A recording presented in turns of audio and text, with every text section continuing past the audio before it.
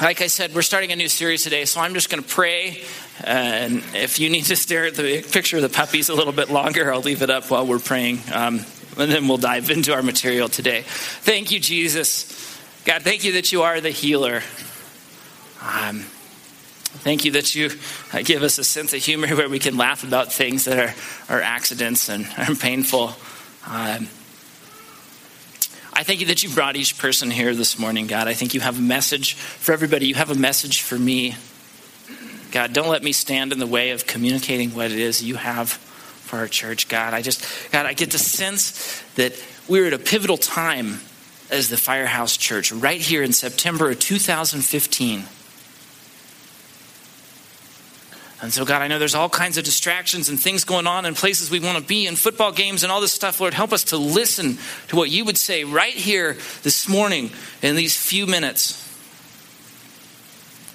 I pray that your Spirit would move in the hearts of each one of us, that we would hear. And that as we would hear these things, we would begin to wrestle. And as we go through this series, that you would help us to grapple honestly with you on a day-to-day basis and say, God, what would you have me do? Thank you for giving us your scripture that's so clear as to where we should be going in our life as we follow you. God, help us to understand that better today in Jesus' name. Amen. All right. So, moving on from the puppies. So you saw there the first slide says thrive. What is thrive? Well, this is a new series that we're doing here at the Firehouse Church, and we're going to be talking about stewardship. And so I get the first part, and we're going to have two more parts at least of that coming up here in the next couple weeks. So the first part here is we're going to be talking about time today. And of course, we all know time is really, in some ways, a valuable resource, but it's something all of us, every single one of us has the same quantity of time. And so I thought we'd just sort of launch into this and say, okay, what does it mean to be a steward of time? That's our series here is about being a steward. And so what does that mean? What does it mean to be a steward? Well, I thought the first thing we could do is we could really define what the word steward really means. You're going to use a fancy sort of old school word, Greg. You might as well define it. So here's kind of the definitions we're working with. The noun, it's a person who manages another's property or financial affairs. One who administers anything as the agent of another or others. And then it is a verb, to steward. It's a verb. It means to manage or to look after. And so we really see here from the definition that stewardship involves managing, administering, looking after things. But what do you need to look after something? You need wisdom, right? Wisdom. And so there's an element of, we have to be wise if we're going to be a steward. And so here's another question for you. How much of our time belongs to God?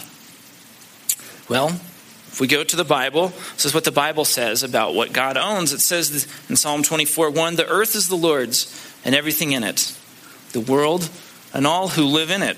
So, we look at that verse and we think about how much of our time belongs to God. Well, how much of creation, how much of the earth, how much of the universe belongs to God? All of it. Right, all. And as we say, what does all mean? All. What's the Greek word for all? All. Is anything excluded from all? No, right? Nothing is excluded from all. So how much of our time belongs to God? All of it. That's right. All of our time belongs to God. And so, what should we do with our time? Belongs to God, so what should we do with it? He's clearly entrusted it to us. How should we be stewards of the time God has given us? Well, there's another verse in Psalm, chapter 90, verse 12 says, so teach us to consider our mortality so that we might live wisely. There's a principle here. There's a principle in this as we consider our mortality, as we want to live wisely. There's a principle of stewardship. There's a principle of being an administrator of the time that God has given us. And again, like it says right there, wisdom is required. And so just like we think about money, we sort of, once a year we kind of talk about what God's principles are for money. And that's coming today in the future weeks here. That's coming. We talk about what God wants us to do with our money. It says we're supposed to be stewards of our money. We're supposed to be stewards of our time as well.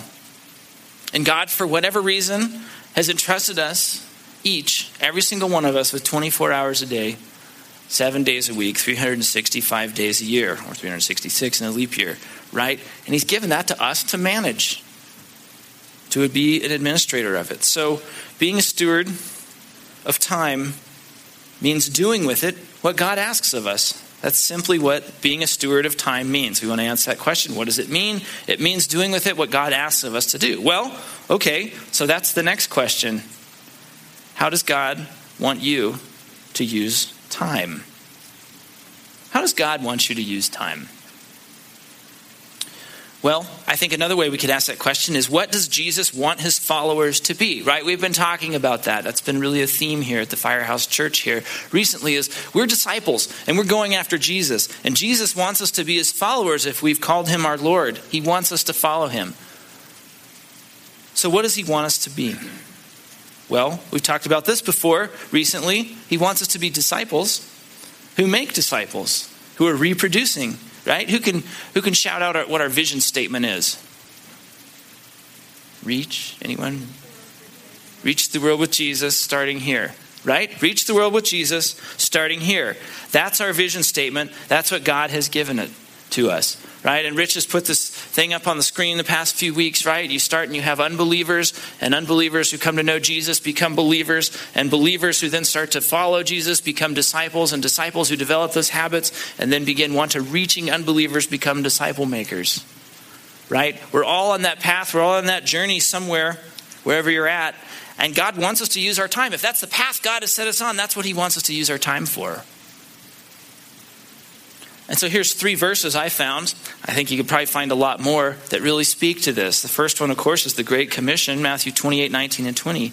Therefore, go and make disciples of all nations, baptizing them in the name of the Father and of the Son and the Holy Spirit, and teaching them to obey everything I have commanded you. There's 4 actions here. I've got them highlighted on the screen, right? 4 actions in the verse. Go, make disciples, baptize, teach. That sounds like a once a month activity, right? Christmas and Easter? No, it doesn't. It's time intensive. Being a disciple and carrying out the Great Commission is a time intensive process. It requires devotion. And see, I think in this passage here we see Jesus is calling believers to be disciples. And he's calling disciples to be disciple makers. We're deceiving ourselves if we think that this will not take a sacrifice of the time that we've been given. Another verse, Luke chapter 9, verse 23, Jesus speaking, and he said to all of them, whoever wants to be my disciple must deny themselves and take up their cross daily and follow me. I love the fact that this was spoken before he ever carried a cross. This is the task of a disciple. To deny yourself, to take up that cross, and to follow.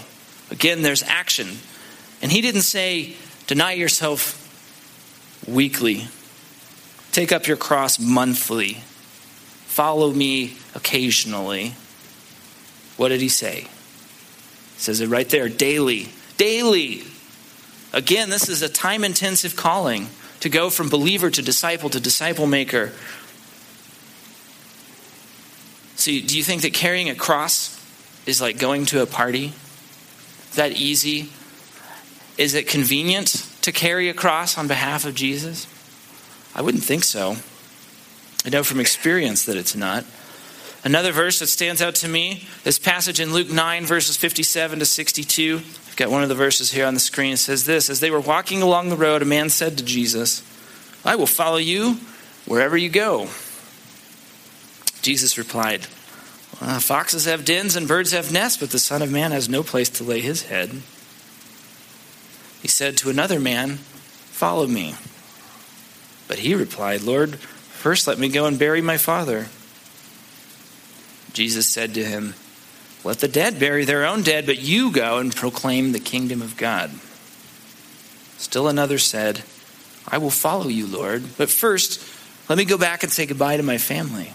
Jesus replied, no one who puts his hand to the plow and looks back is fit for service in the kingdom of God. So what's going on here? What's going on in this passage? Well, Jesus is really addressing common objections that people have to being disciples. And really the second one, which I got here on the screen, the second one is really an objection that deals specifically with how we steward our time. The man says what? He says, Lord, let me first. And then you could just fill in the blank with anything after that, right? That was his situation was, I've got to go deal with this family situation. But you could fill in the blank with anything in your own life, right? Lord, let me first do this. Let me first do that. And so that's a statement of what? It's a statement of priorities. What are your priorities? Again, here, Jesus is calling believers into discipleships. And so if we're going to be disciples, it must be our first priority. So is it your first priority? See, in all these instances, in all these passages, Jesus makes it clear that we must be invested in discipleship with our time. This is how God wants to use time. This is how he wants to use that time that he's allotted to us. And so now that we've seen what does stewardship of time mean and what does God want us to do with our time, we'll ask this question. How are you using time? How are you using time? It's a famous verse, Matthew 6:21. For where your treasure is, there your heart will be also. Now, I love that Dave Ramsey up there. That guy is a firebrand, isn't he? And so I think it's something he says, but I've heard it elsewhere. Say, you want to know where somebody's priorities are? Look at their checkbook. Well, I don't know how many people actually carry checkbooks around anymore, right? I guess some people do, or how many people balance them. Maybe look at people's bank statements and look at how you spend your money, and there's a principle in that. But I think now, when we want to look at how people spend time, we can say, let's look at your Facebook page. What does your Facebook page reveal about who you are, right? Now, I know a lot of people are like me. You don't post a lot to Facebook, so it doesn't quite apply to you, but I definitely watch Facebook quite a bit. I look at it. It gives me a window into the world of what's happening with people.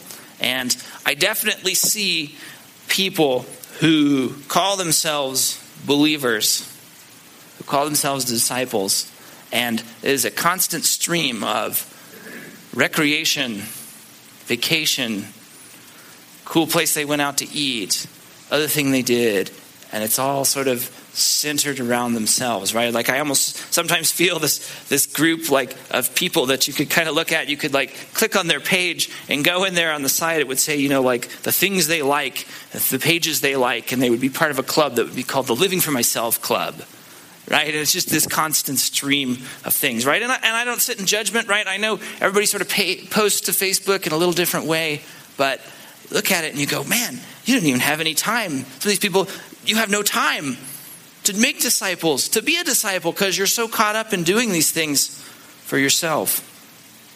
And maybe you're not there. Maybe that's not quite where you're at in terms of how you're spending your time and your streams. But I think it's a question that's worth asking is what does your Facebook page say about how you spend your time? Does it show a heart for God's call to discipleship? Does it show that you're taking up your cross daily and following him? Another question we could ask is, what occupies your margins? What occupies the margins of your life, right? We have so many things that we really do have to do, right? We have jobs and we have families and we have commitments and those things, but what occupies the margins? How many television shows do you watch on Netflix or Amazon Prime? I was so encouraged recently. A couple came to me and they said, we just realized we've gotten into this habit where we just come home and watch shows. And we want to be committed to making disciples instead. It was just such an encouragement to me to hear that. I know it's such an easy pattern for us to get into. What else occupies your margins? Are you part of a lot of clubs? Are you taking a lot of vacation? Are you doing a lot of recreation stuff on your own? What about work? Now, I know we all have to have a job. I have to have jobs, right? We all have those things we have to do, but are you able to say no to the boss? Are you letting that take up your margin as well? See, in this verse here,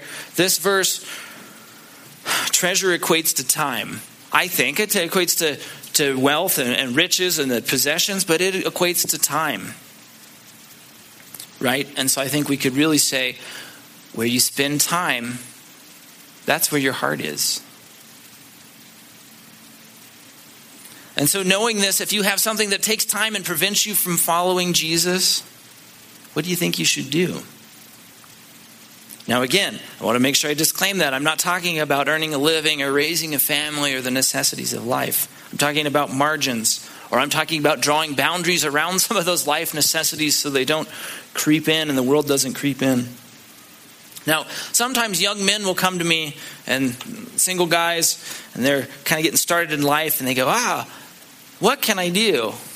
What can I do to be a better disciple of Jesus? I love to get that question, right? Because there's a great heart there. And the counsel I always give is I say this. Immerse yourself in what God is doing in your church. Go to everything you can go to. Be part of every single thing that you have the margin to be part of. Why? Why do I say that? Well, it's not because God's going to love you more because you do that. But there's a value in that. And you're going to be a disciple and a disciple maker when you do that. I think also as you do that, you begin to avoid idleness. You begin to avoid temptation. You begin to avoid the sin that can come from that. And you begin to build God's kingdom as you invest your time in what he's doing. Now, I just want to share a little bit about a few different situations I've been in my life where I've immersed myself and sort of the fruit from that. When I was a college student at Georgia Tech, I was part of a ministry called Campus Crusade. And I saw a lot of students. It was a very academic school. A lot of students really struggled with, I got to study, I don't have time for this. But I realized I needed to make a priority to build God's kingdom right there on the campus. And so I made a pledge. I was going to go to every single meeting. And I was going to structure my schedule so that I had time to invest in relationships with people.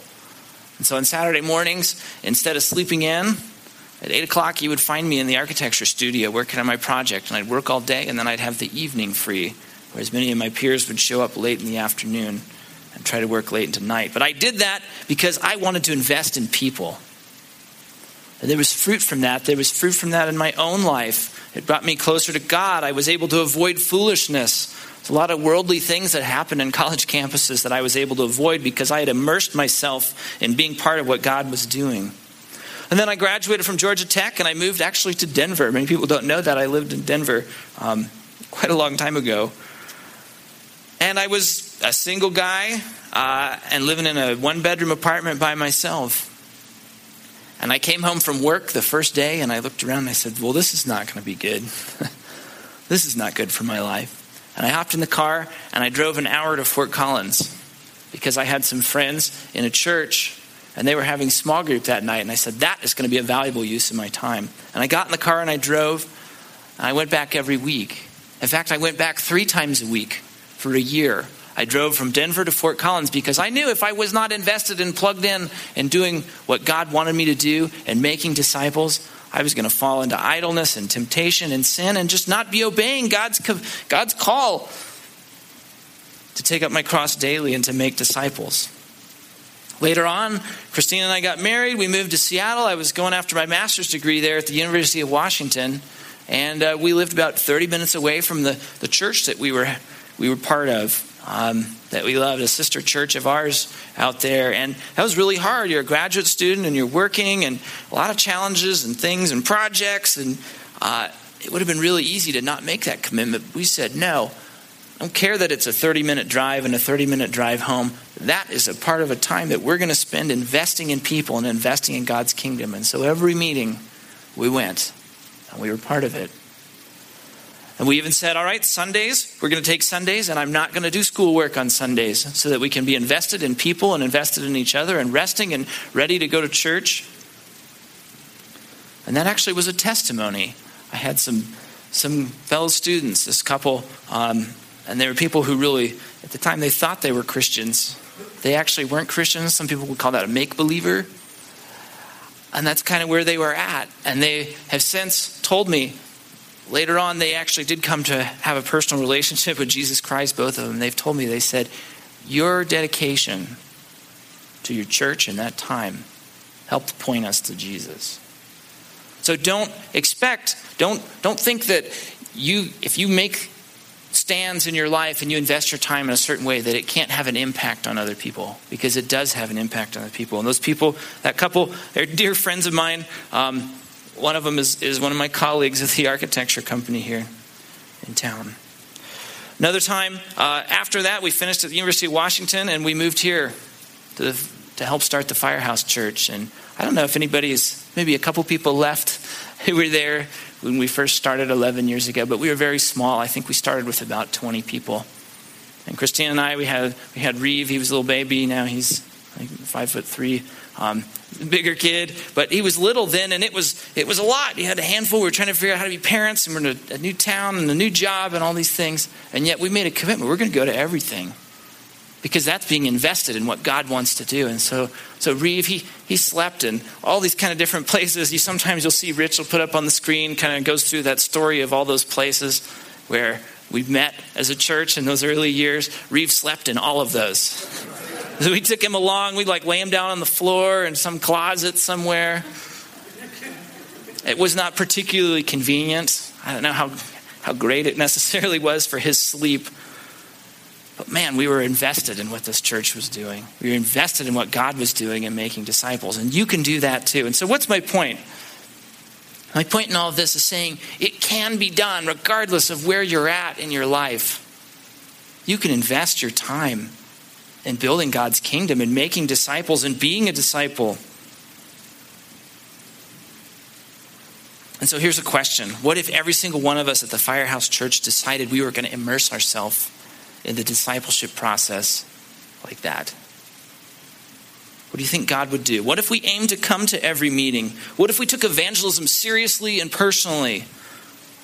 I think Brad announced about those discipleship groups, right? I think it's so easy. There's a couple attitudes we could have. We could have the attitude of immersion and say, that's great. Man, maybe I've gone through that material 4 times in my life, or I'm solid on evangelism and I get it. I'm not going to go. That would be the non-immersion way. Or you could say, yeah, even though I've done that, I'm going to go. I'm going to be there because this is what God is doing right here and I want to be part of it.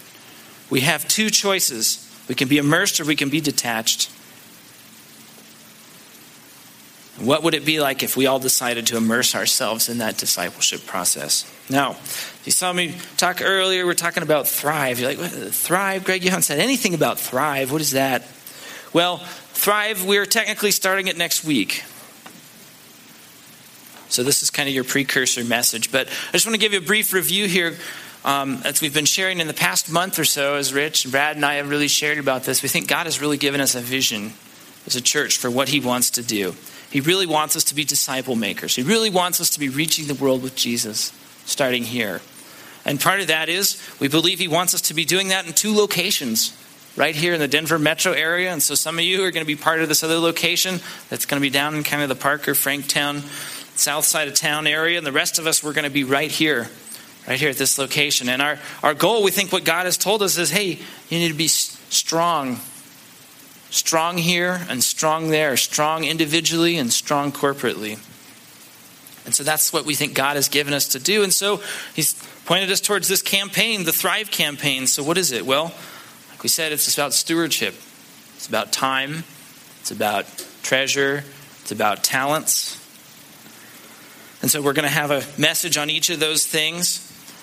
And it's really, there's a big financial component to this. And so we're really going to kick this off next Sunday night at 6 o'clock. So that we're not talking about nuts and bolts and things on Sunday mornings. Like we know that's not necessarily where everybody's at, particularly anyone who's visiting with us. But we're going to meet next Sunday night at 6 p.m. as a church. And there is a financial piece to that. Like I said, we're aiming to be committed in our tithing. We're looking to be giving in a generous way, in a sacrificial way, in a faith-filled way. And we'll talk more about some of those things. And we think there's an opportunity for some matching funds from our region. And our goal is going to be $10,000 a month beyond our tithes for 2 years.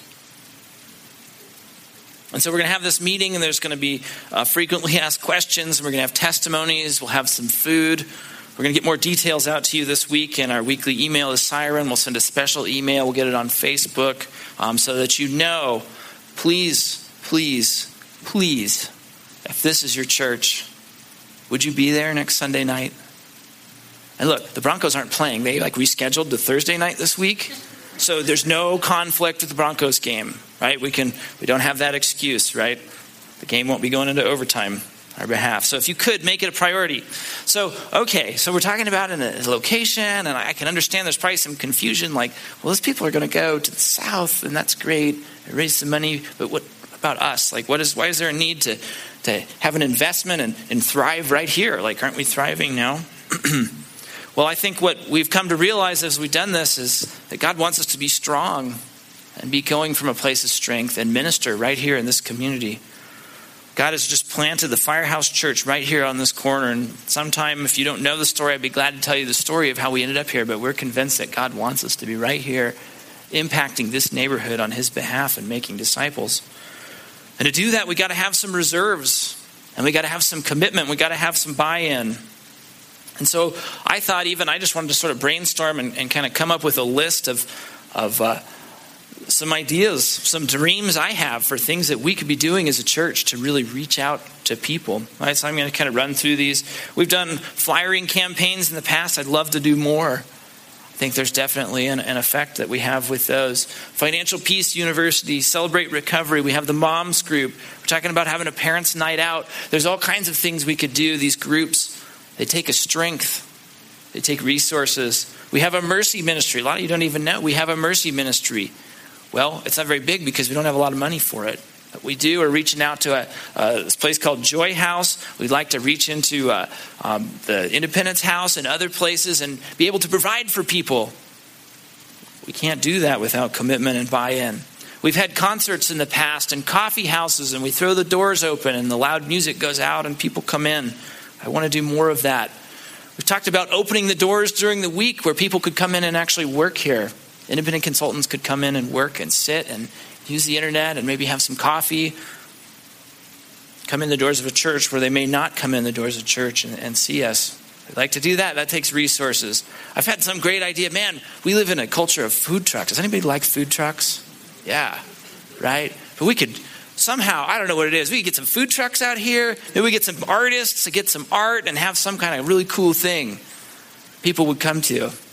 We have to have resources. We got to have commitment to that.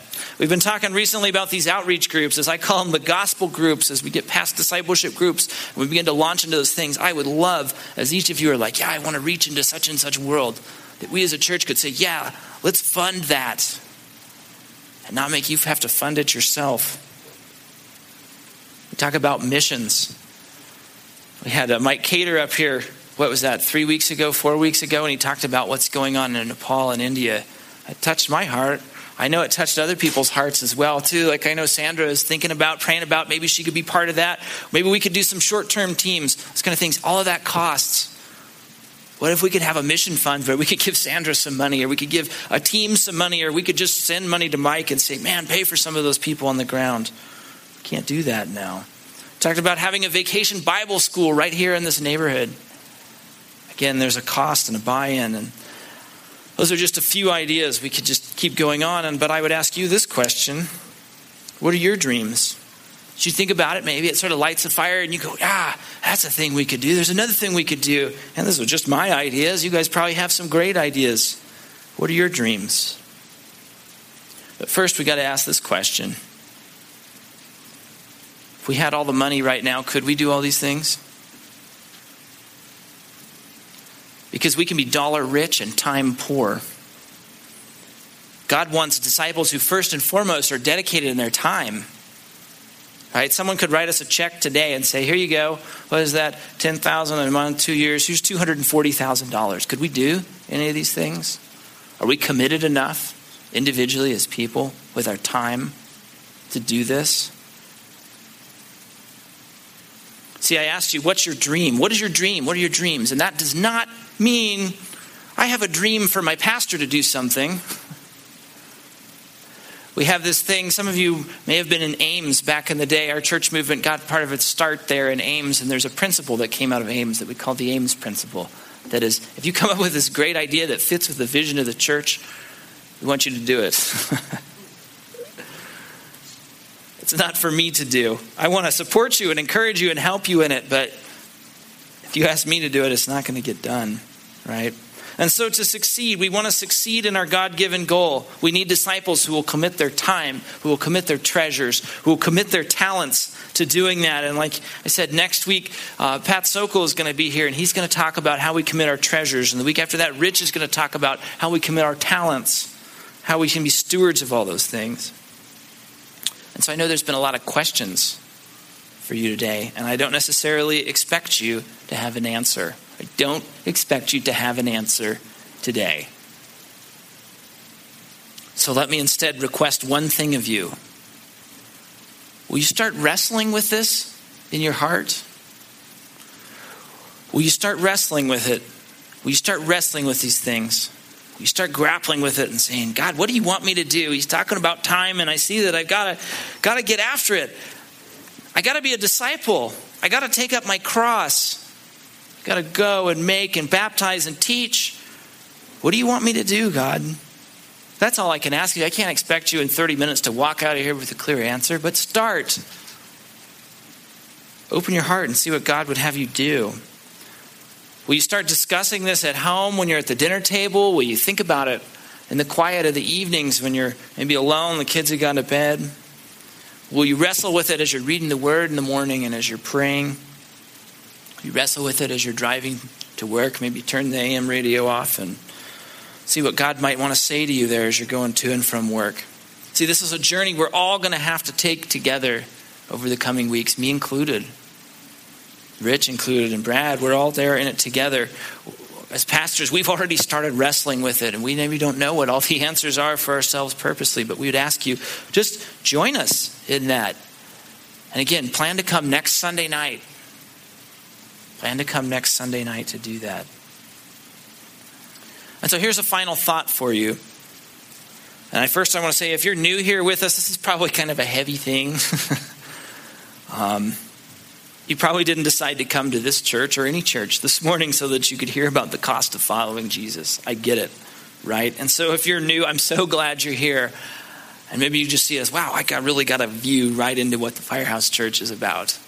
This is really what we're about, and this is what we're really going after, following Jesus. But I want to say this also, is that I think the role of church is not to be Sunday brunch, right? If you want to have brunch, if you want to have a once a week or a once a month or an occasionally when I feel like it on Sunday morning and come get some food, you know what? You want brunch? There's like a lot of great restaurants around here. Just go have brunch. This is not going to be spiritual brunch. That's not what we do. And if you've been here a while, you know that's what we're at. That's what we do. And so my conviction, I think what we as a church have to offer is a challenge. It is to challenge every single person to find meaning and purpose and to follow Jesus. That's what we're about as a church.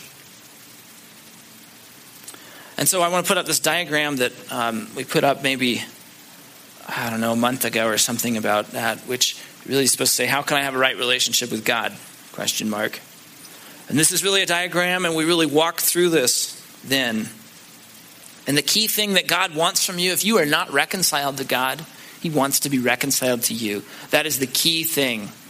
That is what he wants. It is not works. It is not doing the best you can. It is not religion. It's not philosophy. It's not going to get you there. See, your sin is led from God's design. My sin has led us, each of us, into a place of brokenness. And so God offers Jesus Christ. And so that we can get back to him and have a right relationship with him and be reconciled, all we have to do is turn and believe. That's it. All we have to do is turn and believe that Jesus Christ paid the penalty for our sin. Now, then after that, we have this opportunity. You see it there on the screen. It says recover and pursue. That's what we're talking about today. That's what being a disciple is. It's about recovering God's design and pursuing it. So are you going to go after God's design? Are you going to pursue it? Following Jesus as a disciple is hard. It is hard work. All those things I did, I listed in sort of my testimony, what I done. That was hard stuff. It cost something. It cost my time. It cost the treasure that God had given me. But it was worth it. There's peace and there's joy and there's hope and there's security and there's freedom when you do those things. And so if you have questions, if you're here this morning and you're like, I don't even know if I'm reconciled to God, man, I'd love to talk to you afterwards. Or Brad would love to talk to you. Someone at the information table could talk to you about it as well. We'd love to talk to you about that.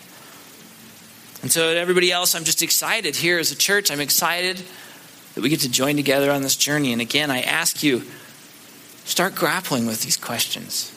Start thinking about, what does God want me to do? What does God want us as a family to do? How can we be part of it? God, just soften my heart so that I could hear from you what you would have us do. So as we go into this campaign of Thrive, we just want to try to take up our cross every day and follow him. Let's pray. God, I thank you for your word. I think it's just very clear that you've given us a path to walk down as we try to recover and pursue your design, as now that you've saved us. God, you have a plan for us as a church. God, I'm just so convinced you've planted us right here on the corner of 33rd and Tejon for your purpose. And I'm so convinced that you have a plan for us to have a branch of ourselves planted there at the south side of town. God, you have people that you want to reach, and we want to walk and follow you into that. But God, it will take our time. It will take our life. It will take our margins. God, that is a hard thing because we are selfish, sinful people who want to hold on to the things that we think we own. But God, we recognize that all of it is yours. All of our time, all of our money, all of our talent, it's all yours. All of it belongs to you. None of it is ours. So God, help us. God, I pray in the hearts of each one of us that you'd be working this week and in the coming weeks as we begin to grapple with this stewardship and how do we get invested and how do we get committed. And God, I would love to see us meet the financial goal, but Lord, I want us to be to meet it and say yes, and we have the resources of time of your saints who are committed to doing that. God, help us walk through that. God, we just humbly recognize that you are God and we're not God, and we're just going to walk it out as you have it before us. So we thank you for these things in the name of Jesus. Amen.